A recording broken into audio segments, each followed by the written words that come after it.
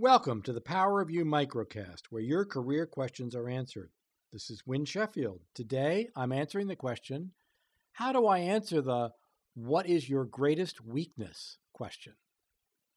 The greatest weakness question is one that candidates fear most, yet it is a favorite of many interviewers. There are a number of approaches we can take to this question, which are covered in this microcast. We all have weaknesses. Because we have a sense that we need to be perfect in an interview, we don't want to admit them, even to ourselves. So we stick our head in the sand and say something like, "My greatest weakness is that I am overly modest," which fools no one. Nor do we want to go in the other direction. In interviewing for a position as surgeon, we would not say, "Well, I guess my greatest weakness is that I have an unsteady hand," unless we did not want to be hired. Interviewers are looking neither for incompetent candidates nor for perfect ones. They are looking for an employee who knows what they're good at and what they're not. A candidate who has this kind of awareness will be a more productive member of the team. So the issue becomes not avoiding the question, but answering it in a way that shows how we recover. If we mispriced an order, the story does not end at the point where we hang our head in shame in front of our boss. We go on to tell how we redoubled our effort and convinced the client to increase their next order. We tell about how we set up a quote check system that avoided the problem in the future.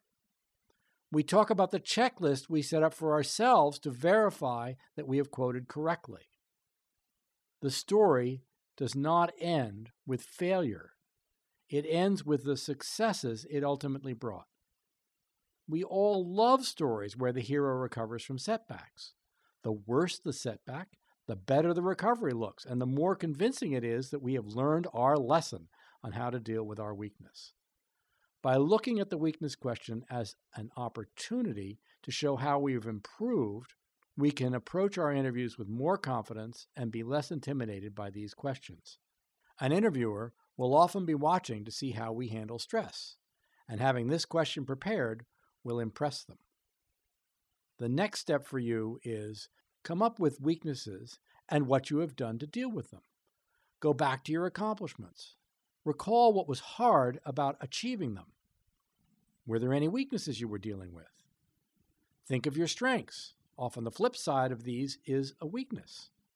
Does your ability with detail sometimes come with a neglect of the big picture, or vice versa?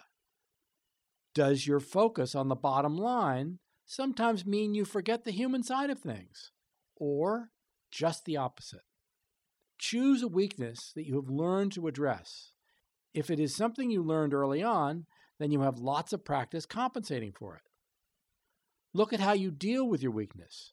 Do you remind yourself to check that you have compensated for it? Do you take jobs that avoid it? Do you ask others to watch for it? If you have a staff or flexibility in assignments, maybe you get someone to do tasks that might trip you up. What extra work do you take on to get around having to rely on this weakness? How has this benefited your organization? As you recall these examples, you may choose to share them as part of your regular presentation and will not even wait to be asked the question about your greatest weakness.